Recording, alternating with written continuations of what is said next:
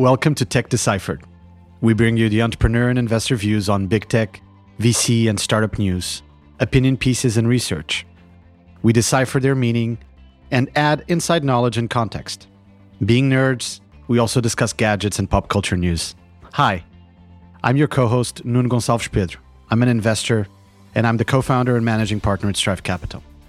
And I am your co-host, Bertrand Schmitt, tech entrepreneur, co-founder and chairman at App Annie. We have both been in tech for almost 25 years, are now based in Silicon Valley, having previously worked and lived in Europe and Asia. With Tech Deciphered, discover how the best entrepreneurs pitch, how investors think, and what are the deep trends underlying the tech industry. You can check the latest on our website, decipheredshow.com. You can also connect with us on Twitter at bschmidt and at ngpedro. If you enjoyed the show, do us a favor. Subscribe, give us 5 stars, and or leave a review on Apple Podcasts app or your favorite app. This will help other people discover Tech Deciphered. Welcome back to Tech Deciphered episode 12 on the 2020s. If you remember our previous episode 11, we started talking about the 2020s, our view about the next decade, trying to do some scenario planning, trying to project what are the possible scenarios in 10 years from now of where the world will be, where some technologies will be, where some consumer habits will be, and try to walk back from that perspective and think carefully about what it means and how it could happen or not happen. And obviously share our opinions of the most likely scenarios. And we'll start today with energy and climate change. I'm generally optimistic about the discussion around climate change coming out of this shelter in place and lockdowns that we've had around the world, where people are seeing the effects that we actually have on the environment. And those effects are very obvious. You know, we've taken a little bit of pause. There's a reduction in pollution, and we see the world changes around us. So the momentum, I believe, for climate change after this will be a positive one, just by the nature of what we're observing. There will be 2 negative levers to this. The first lever that will be negative is the fact that we need to have an economic recovery. And at this moment in time, that economic recovery needs to be fast. So we need to start moving, and we need to start moving even faster. In some ways, that will generate probably the impetus for certain governments and certain corporations to become more aggressive about manufacturing, logistics, and things that we know are implicitly creating pollution. And then the second piece that is negative to this climate change agenda and us obviously adopting more renewable energies, better technologies, and everything that would make this world that we're currently in lockdown more sustainable into the future is the fact that obviously the price of oil has come down, plummeting to levels never seen before. And so it's actually very, very cheap. So those are the 2 forces that I believe we're having in fighting on. There's many other forces we could have around this. We discussed in the previous episode the notion around the hermit scenario, or it's certainly the notion that we'll spend a lot more time in our homes and in suburban lives, but still then we'll need mobility. So where will we end up on energy? Where will climate change be? Will we finally reverse climate change? Will we have a shot at it in this decade? Will this be the grand decade that we all get better energy, more technology-aware energy? Yeah, me, I might have an unpopular opinion on this topic. I felt governments of the world were very, very, very, very focused on climate change. Trillions of dollars invested. Honestly, not so much to show for it. And very obviously, complete total miss on something that was relatively highly probable, which is the emergence of a pandemic. Very, very little spent, nearly nothing. If we talk about biodefense investment, it was close to 0 by most countries in the world. So for me, it raises a few questions. Ultimately, it's a choice between what you decide is the most important. And the other piece that has always worried me is the solution. When your solution to climate change is to close nuclear energy station and replace that by what? By renewable energies, solutions that are either too expensive or cannot power enough or are not always available when you need them. That's really a big issue I have. And when you see countries that are polluting more as a result of their energy policy, for instance, by using way more coal than before, I am very worried. If we cannot pick the rational technological solutions, it's pretty worrisome to me. So one hope I have is that we finally invest more in the right solution, which is more nuclear, maybe different type of nuclear, but more of it, not less of it. Then I will start to be excited again about trying to solve this. But as long as we have some very, very weird, strange policies, I just start to wonder what is it that we are trying to really solve. We have full agreement on the fact that we will need to re-explore nuclear as a core source of energy.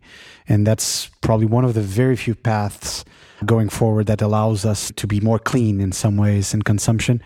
Bertrand and I have disagreements around the importance of tackling climate change, etc. For me, this is two sides of the same coin. What we're seeing with the virus is also what we've been seeing with climate change, is our mistreatment of the place we live in. It's the mistreatment of the place of Earth, effectively. So we're getting kicked because we just misappropriate assets that were here, and we just think it's all ours because obviously we are the overlords and we control all of this. I do think, climate change needs to still be tackled.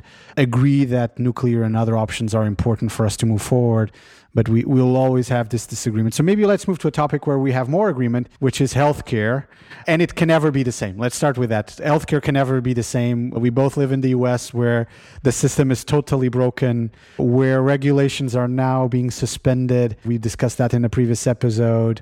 So healthcare needs to fundamentally shift.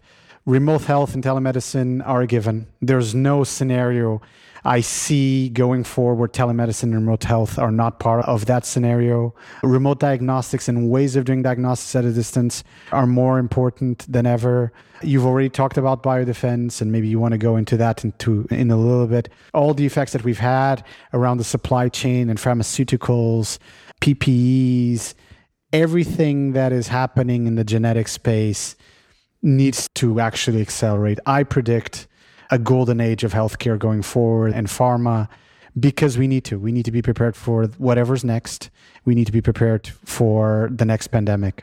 Healthcare is fantastic when you think about it. The first thing we have to do in this crisis is to throw up decades of stupid regulations that were slowing down the pace of innovation. And not just slowing down by 6 months, slowing down by a decade. Some development of new medicine, some development of remote health. This is pretty insane. And I mean, when you think about how easy it was to remove that, but it's also shocking. Let's not forget the other side of that coin, is that these regulations were not there for the right reason in many situations. Of course, you want some level of regulation, but my point is that we went so overboard. We didn't care in a way if medicine had any impact on people anymore. What matters is that everyone would be as safe as possible, in the sense that there is never an issue, there is never a risk for anyone, the patient, the doctors, the pharmaceutical company. And as a result, we killed innovation. We destroyed innovation for the past 10, 20, 30 years. No one wanted to build vaccines anymore because there is just little gain and too much risk in terms of getting sued if there is an issue with your vaccine. So my point is that this world was completely broken in so many ways.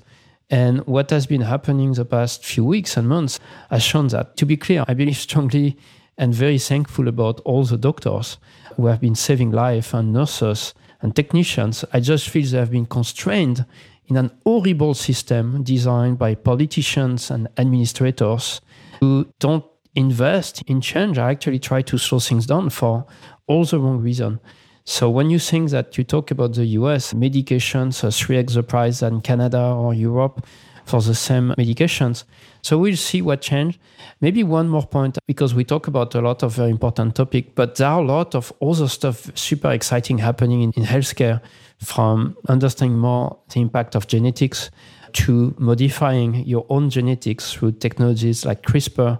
So there are a lot of other topics that might be super exciting, and hopefully, who knows, by removing layers after layers of regulation in healthcare, because suddenly we are all terrified about what might happen next and do we have the right tool to save our citizens and our lives. Maybe these regulations disappear and we see a dramatic change in the pace of innovation in medicine that I think has slowed down the past 30 years. So healthcare, we agree. Disruption and golden age, both at the same time, both hand in hand. Let's move to education.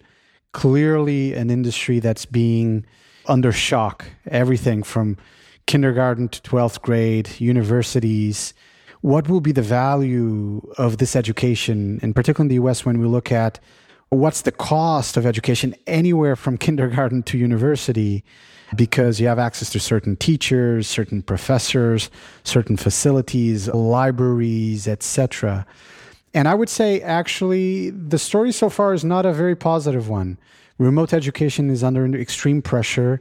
Taking a sample of people that I've talked to in various parts of the US and the world, the ability that they have to have their kids being educated while they're at home is on average very poor. There are some exceptions to this, of course, but it's on average very poor.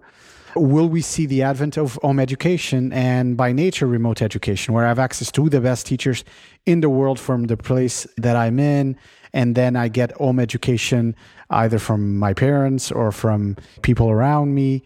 Is there a fundamental way that this shifts going forward or not? What will be the value of having gone to Stanford or Wharton like you and I have gone to, Bertrand? What will be the value of going to an École Polytechnique in France or whatever going forward? Is it just that we're going to have unbundled education, and that would fit into the future of work that we discussed in the previous episode, where professors will lead the way and will have their own pods, so to speak, that they'll bring to the table. And if you want to have access to me, you subscribe to me or you pay for me, and we're going to have a bunch of free agents running around. What's the value of this going forward? Clearly, this is ready for disruption, but it's been very badly disrupted. We're clearly very badly prepared for this. Great point. I don't think I have all the answers, but there is some stuff that are clearly broken. If I take the US, for instance, to have to pay 200K plus to get your undergrad degree or your MBA, or to spend 500K plus to get a medical education, that cannot keep working like this. I mean, there has been a very big disconnect between the increase in the cost of education versus inflation. So people cannot afford what the youths could afford. And at some point, this has to change. And I think what's happening right now, where people are forced to do some more remote education, but another thing is happening. People are not coming to America anymore. People are not looking to move to America anymore. And there was already a trend there, but this trend is accelerating because of all the policies that have happened in the past few years. But also now, you cannot even take a plane and go fly to another country or come to the US without going to quarantine and all the like. And if you come here for education, you cannot stay here because you are not guaranteed anymore the ability to stay to find a first work or the like. And I'm saying that because the American education system, at least post-undergrad, is dependent on foreign students 50% plus. 50%. So if suddenly you don't have foreigners coming to the US, it's the end of the postgraduate school system. So for me, this is a big one. Sorry, you were coming from kindergarten and I was coming from the other side. For me, what is clear is that most of the schools, if you're a young kid or if you're a teenager, are not designed and adapted for remote work so well. It might get better when they use the right software or when the right software rise up. But I'm not a super big believer at such young age. But I think starting with undergrad, it's raising a lot of questions. I was just seeing that in the UK, some very prestigious universities already announced to students that all their bigger classes with more students are over. It will be, at least for next year, fully remote. And it will be only the one-to-one interaction, one-to-few interactions that will stay in physical. I think when you start doing that, you start to question, why am I spending so much money? And I don't think it will stop next year. I think it will be there for the long run. So I'm expecting dramatic change, at least in higher education. And to be clear, I respect a lot some of these professors I've met at some of the top schools I've been lucky enough to go to. But in a way, I'm also hopeful that whatever they teach can be taught to way more people at once, not just to a few. Moving to the financial sector and what will happen to that. The death of cash seemed to be predicted for a very long time.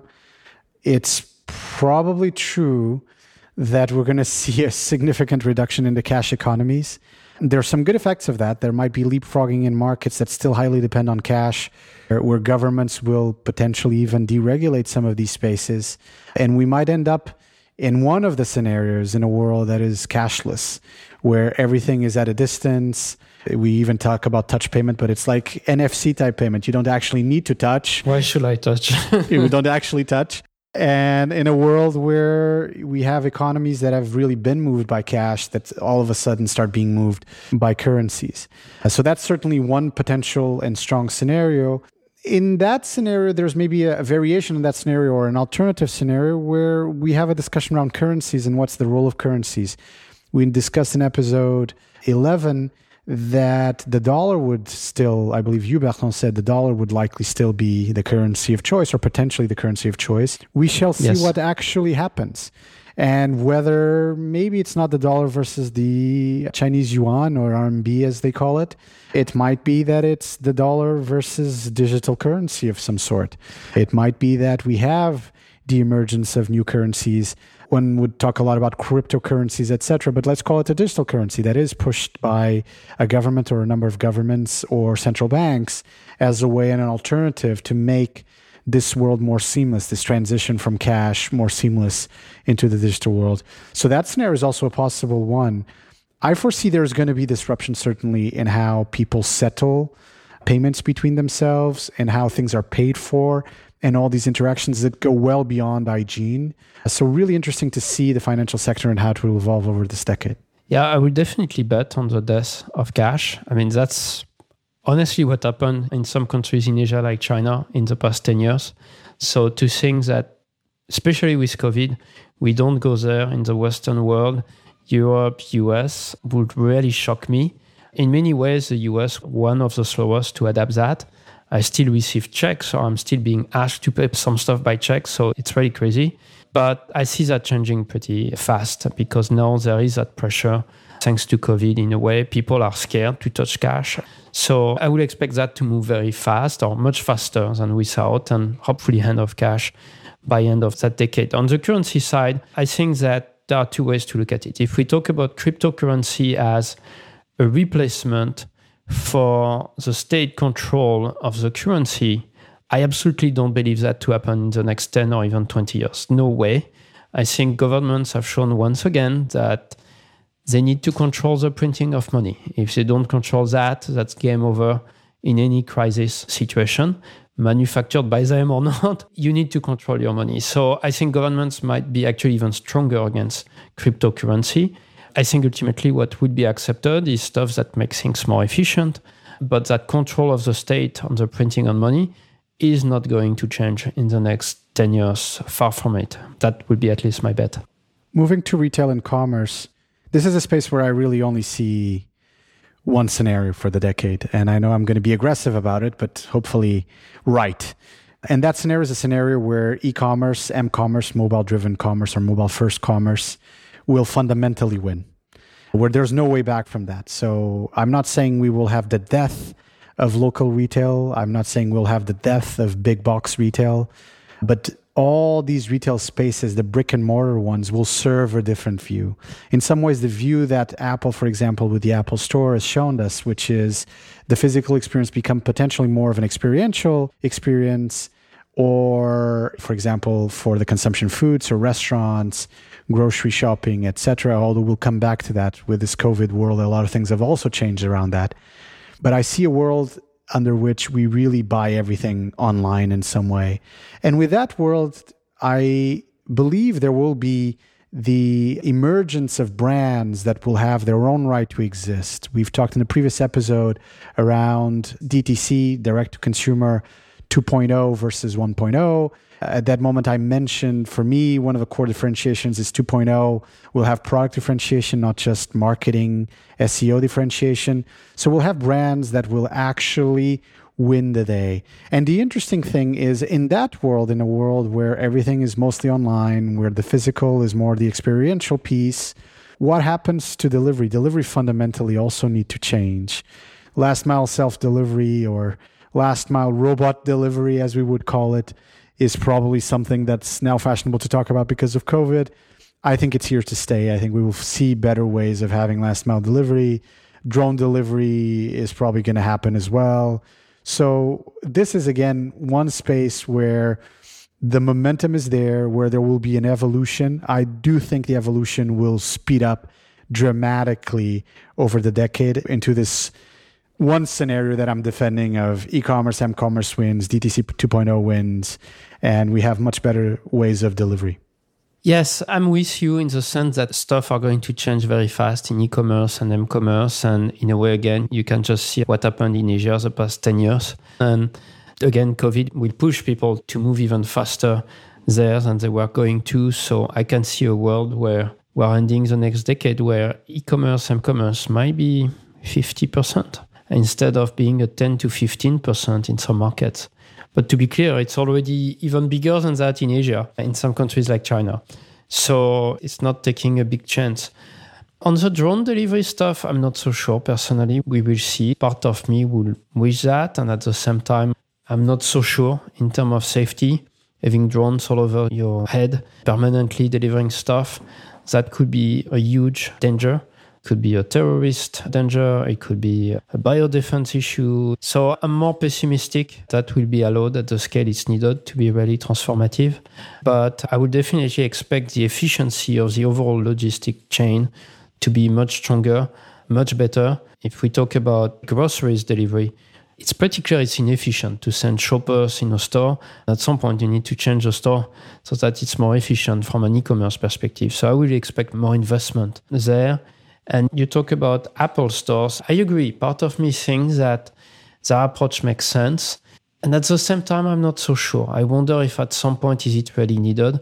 Me, I need high resolution image, very good video. I need YouTubers telling me if it looks good or bad.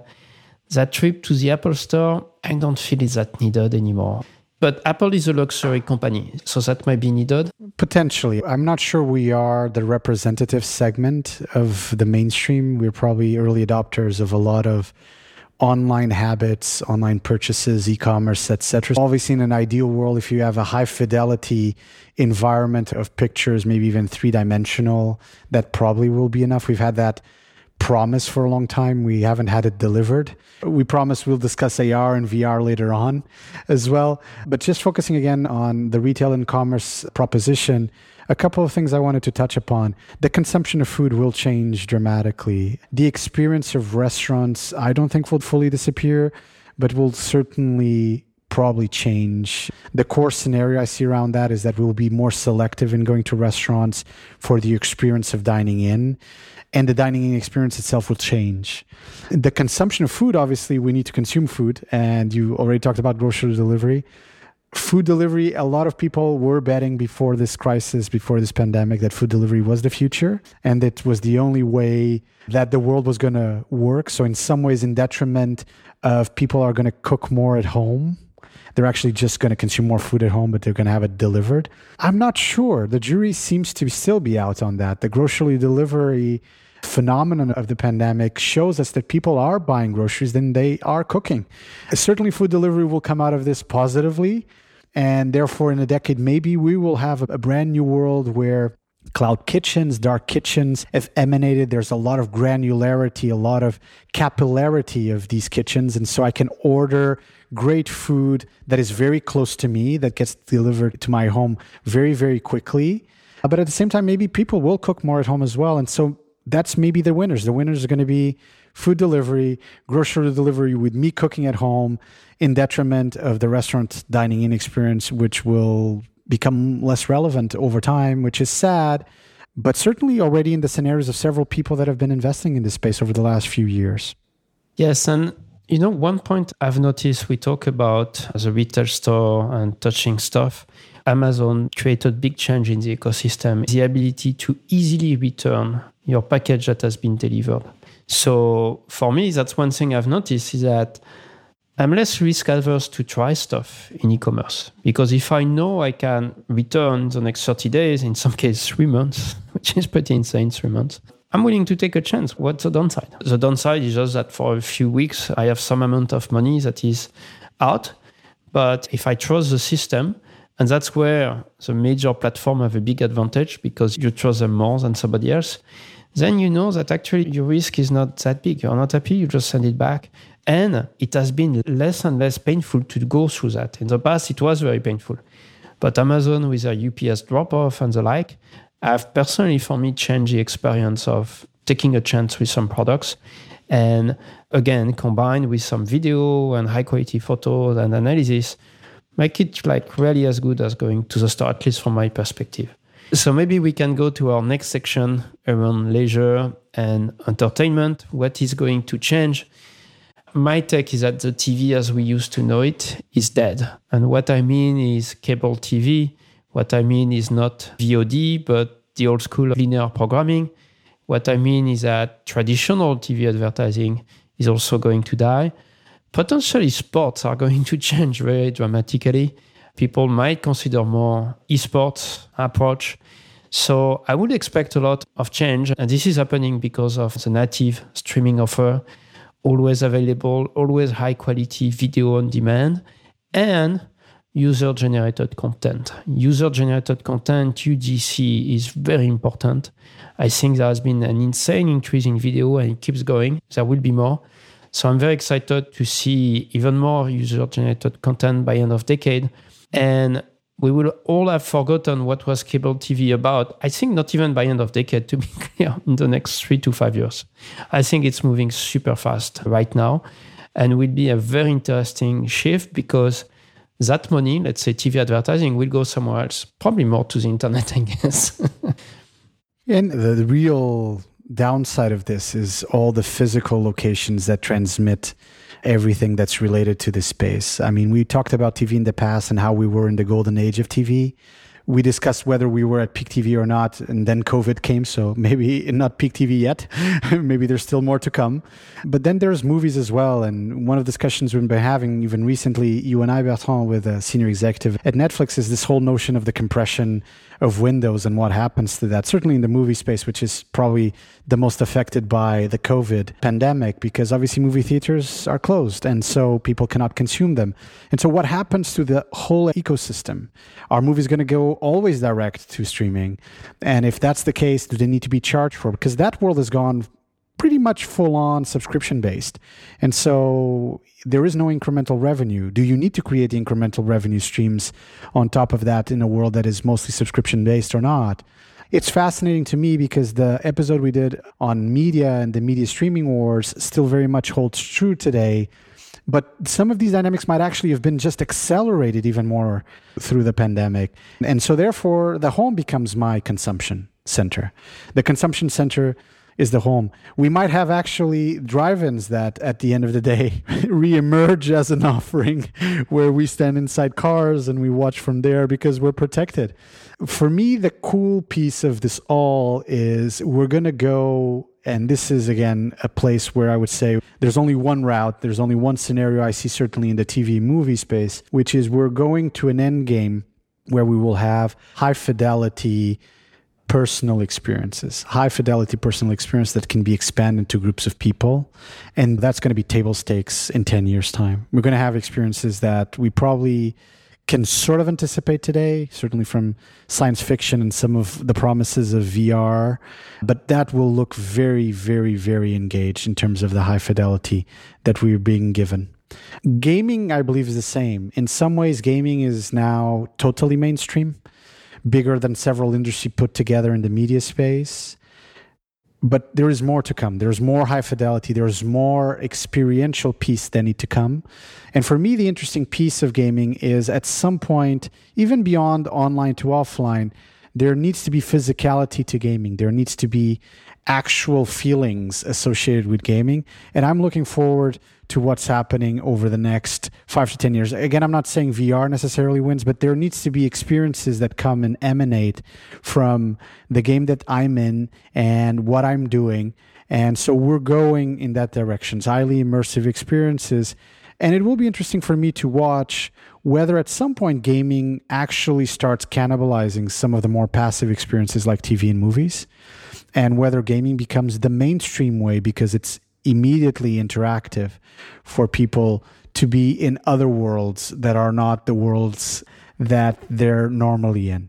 Yeah, I think gaming is fascinating. Personally, I love gaming. I'm a gamer. And I think that definitely TV is getting killed not just by VOD and by user-generated content, but also by gaming.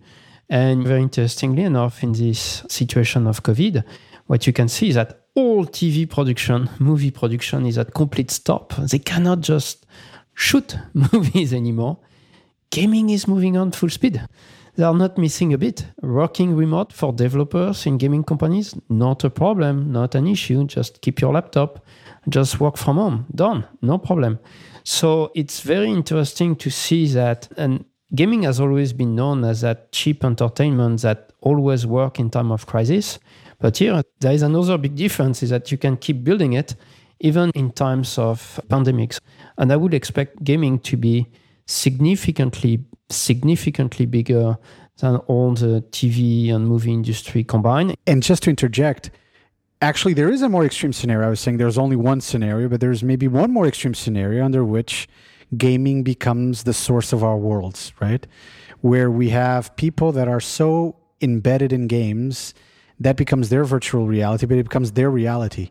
The multiverse, the multiverse. And so in that sense, that becomes even more powerful, which is exactly to our point in a world maybe where one of the scenarios is we become more hermit, more focused on our home, our family unit, where we also become more focused on that virtual reality and less on the outdoors.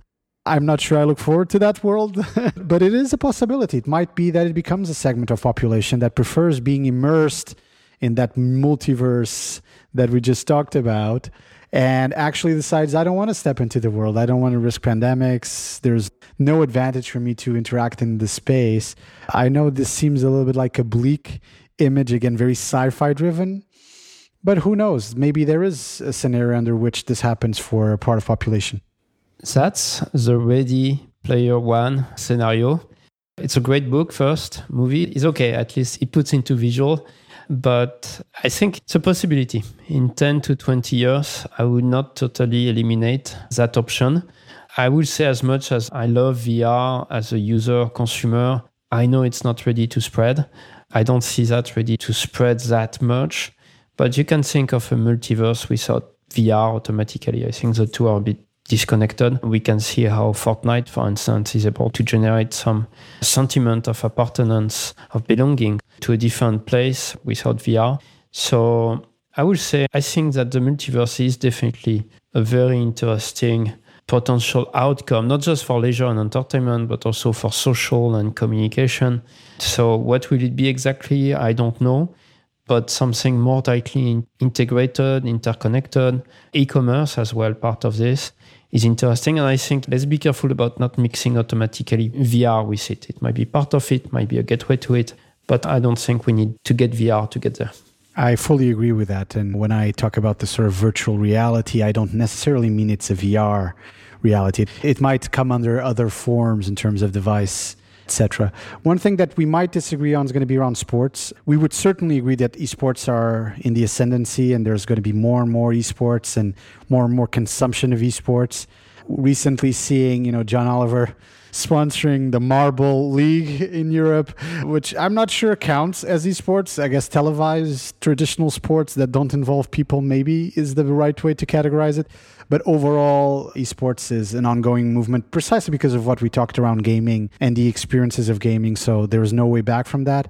Where we might disagree is on traditional sports. I think we're having a hiatus on traditional sports.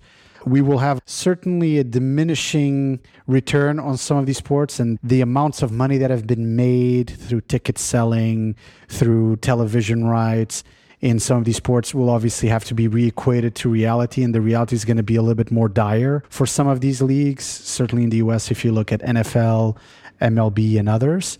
But I do think there is a tradition to sports that will sustain sports in a different way going forward, and I believe I'm a bit more bullish on this than you are, Bertrand. Oh yes, I'm not bullish on sports. I think it has been in the decline in Europe, in the US, at least in terms of time spent, in terms of monetization, in terms of fan engagement. Obviously, it has been more a rise in Asia, in China specifically, because it was coming from very little. And I think the decline is there because it's a generational decline. The numbers show that the younger generations don't care as much at all. And why is that? It's because they have moved to gaming, to esports. And I don't see any way you can go back on that. So for me, I think it's pretty bleak. And especially when you have the whole cable TV ecosystem going to explode, it will remove a lot of revenues from the sports ecosystem. You were kind of forced to pay for sports you didn't care with your cable subscription. This is going to explode. So yeah, I'm pretty bleak on that. I'm not saying it will disappear, but it will be very far from where it was even 5 years ago by the end of this decade. I do not see a world in which soccer, football as we know it, will disappear. I don't see a world where basketball will stop being as relevant as it is today. It's very exciting to me, and I'm very intrigued to see how it will come out of this. What does, in particular, the big arena, the big stadium experience look like post-COVID, and how will it change over the next decade? For me, that's really, really interesting, because that is not clear at all. And I'm sure there's a lot of people we could talk to that would have a better perspective on what it looks like, but that doesn't look clear at all. But there needs to be something like that. There needs to be something where fans, supporters are rooting. You know, if we lose that, unfortunately, we will have lost something that I believe is very important for us as human beings. This sharing ability. I remember, watching World Series games at AT&T Park, as it used to be called. It's now called Oracle Park in San Francisco. And the camaraderie between people rooting for the same team, the way that we acted, there's something so special about that. I hope we don't lose it. So really intrigued about what the big stadium and big arena experience will look like going forward. I wish I had your enthusiasm. I just don't see it at all in the numbers of the younger generation. And I think that some of what you describe can be there in the esports space. I don't think it needs to disappear because it's not a traditional sport anymore. And overall, I'm not saying soccer, for instance, will disappear, but making 3 times less money, I think it's a serious possibility by the end of the decade. And maybe we move to the last item of the leisure and entertainment conversation, which is actually leisure traveling and going to hotels and going all around the world and exploring, or Airbnb-ing and, going to Bali and other parts of the world. The romantic in me wants that back. And I think most of the people I've talked to in this time of shelter in place and lockdown, when I ask them, what's the first thing you're going to do? The first 2 things people are going to do is get a haircut, makes sense, and obviously travel, go somewhere nice. People even are booking now flights, what I call aspirational flight booking, to the end of the year or early next year. I even saw someone who had booked a flight for next week. That was very optimistic, to go to Hawaii.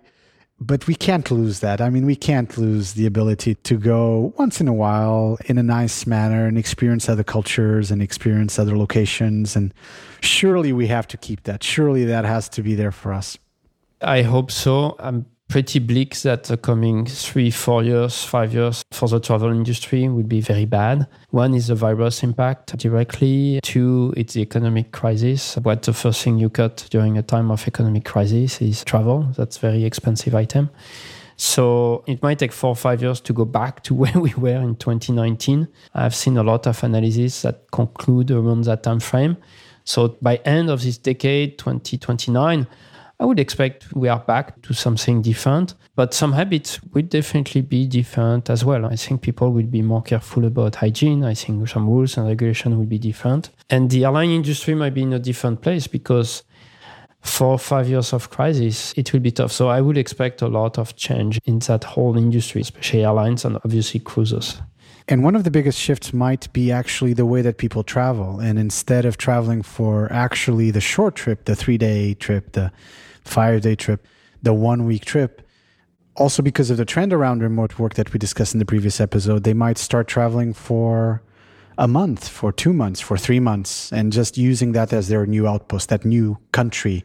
So it might be that they reduce the intensity of the flying around and they focus their time in those spaces. I do think there's a scenario under which this will happen, where the nomadic lifestyle linked to more and more remote working becomes a mainstream lifestyle. It is not today. It might become a mainstream lifestyle. And that would be maybe something cool. It might be that with millennials and Gen Zers, with these shifts in demographics, that we see people that start working and living in the places that they want to visit, not just going there for fun. And hopefully the telecom infrastructure and the tech infrastructure will support them in those endeavors. But that is definitely a plausible scenario for us. I think as long as you don't have kids, I would agree. The minute you have kids in the middle and the logistics of managing them and having support and all of this, I think it's a tougher spot to be. But yeah, part of me would like to agree with that. But we just discussed education, and there is a scenario under which there will be more and more remote education as well. So maybe we might as well go full on remote, travel the world, and arbitrage. You have some additional support and grandparents, family or stuff. It's a lot going on, would be my take. But again, I'm hopeful that it can expand beyond a single or the married, no kids situation. But I think it's a tough one with kids, at least at the scale where we're talking about real change, not anecdotal. Because anecdotal, it will always happen. The advantage of traveling to some of these parts of the world is certainly an arbitrage on the help you can have and the people that you can have supporting you while you are in Bali, for example, versus in the US. That's fair. It's a scenario. I don't know if it's going to happen or not. It's a bit extreme. But who knows? Maybe it's just me thinking, the guy who doesn't have kids. That's a true point, that there is arbitrage if you go to some other places. Maybe let's move to social and communication. New tools, new social tools, new networks for Gen Zers, people from the Gen Z generation. I would expect that for sure new tools will evolve, will happen. Snapchat has been challenging Facebook for a while. Will there be a challenger to Snapchat itself? Some new apps like TikTok from ByteDance have emerged in the past few years and definitely are challenging the status quo, especially coming from China and expanding across the world. For sure is that new generations like to enjoy new tools that their older generations are not on, at least not yet. So there is always a generational change in terms of these tools. Will security and privacy become differentiator for consumers? I would expect that yes, and this will be an interesting question. I think people in general were not really caring about that, but there has been enough issues these days that people might look at it more carefully and as a core part of what they expect from their platform. The question would be government regulations. Can you keep privacy and regulations at the same time? It's clear in some countries it's not the case. Will it get worse? I don't know. It's tough for me. I think there are some very different scenarios there. Will there be another business model than advertising? I'm not sure for social and communication, but e-commerce is probably one to closely follow for these apps. For me, there is a big shift that will happen with Gen Zers. We discussed in our Gen Z episode. The social tools and networks that will serve them will be different from what they have today. The Instagrams of the world, I'm not sure will be the winners going forward. I do think that the social interactivity piece, the digital social interactivity piece, will actually change. We've seen the advent of things like House Party that have been around for a while, but finally totally took off. Yes. We've seen the rush around Clubhouse and that deal and how it was done very recently. So there is certainly a lot of aspects around social networks and social tools that will look slightly different. Mediums of communication like video will be more and more important.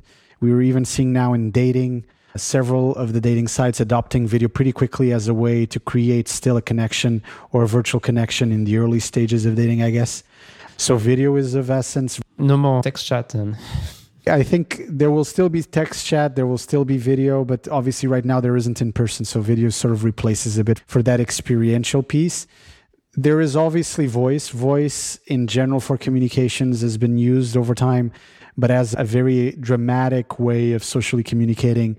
We haven't seen, I believe, all its potential being realized. So that is another medium that will have a lot of importance. Business models, you discuss advertising. The trade-offs with privacy are obvious and clear. So what's the other options? Will subscription show up in social as well? It might. It's certainly a plausible scenario. There might be other plays where it's sort of freemium. We just talked about dating, for example. That's clearly a freemium space. And we talked about gaming. Gaming and with esports in the midst of it, might become its own social conduit. I would allege it already has. And so some of the social networks of the future might actually emanate and come from experiences and activities that are not necessarily intrinsically social when they start, but end up being social. Gaming would be a great example of that. So very excited about social communication in particular, as Gen Zers start taking hopefully over the world in the next 10 to 20 years. For me, that's a very, very exciting space for what we have. On security and privacy, I've been a big believer that privacy should be provided as, table stakes. Can you have privacy as a service on top of it? We'll probably end up in a world, if I had to put my stake on the ground on a scenario that I believe in, we'll probably end up in a world where there will be people that require extreme privacy and non-extreme privacy. It will probably depend on your activities. And people will pay for privacy, I believe, because it's not a given. It's clear that it's not a given today. So I do think there's business models around it. The privacy as a service play is certainly something that we'll see, I believe, in the next 10 years becoming bigger and bigger. I totally agree on gaming as a new conduit for social and communications, and it's already happening. I've heard so many people telling me that they play massively multiplayer games, for instance, and it's becoming a dating place. And they make friends, but in a way where everyone knows that's what's happening and that's the side use case without talking too much about it. So yeah, I agree 100%. Another piece I think is the importance of video. And because of the importance of video, I think we will see much, much better investment on the hardware side in terms of better sound quality, better camera to record you, a better front-facing camera. So I would expect our screens, our laptops, to have massive improvements in the next 10 years on that level. The same way that we saw insane improvement in photography the past 10 years from your phone, I would expect the same level of improvement from your phone, your laptop, or your TV in terms of recording and audio. I think these two are critical for better remote work, remote communication, making something more enjoyable and more higher quality. And I think we will see that. I think we have some experience ourselves doing our own podcast, investing in the right equipment for the best quality possible for you guys listening to us. And we can see how a dramatic impact it can have when you go to higher end quality stuff. So I would expect that to be part of our life as well. And with all this, we conclude episode 12. We will continue the discussion on the 2020s in the next episode, our last episode on the 2020s, episode 13. In that episode, we will be going through the platforms of the future, who will dominate the world by 2029, 2030. We will talk about the structural tech layers that will support that. We will also discuss how the world around the venture capital space and startups will look like. And finally, we will have some overall framing of the 2020s into a few broad global scenarios. Thank you. Look out for episode 13. Thank you, Nuno. Yes, thank you, Bertrand. You can check the latest on our website, decipheredshow.com. You can connect with us on Twitter @bschmidt and @ngpedro. As a disclaimer, these are our own opinions. We're not representing the views of any company. If you enjoyed the show, subscribe, give us 5 stars, or leave a review on Apple Podcast app or your favorite app, which will help other people to discover Tech Deciphered. Thank you for listening. See you next time.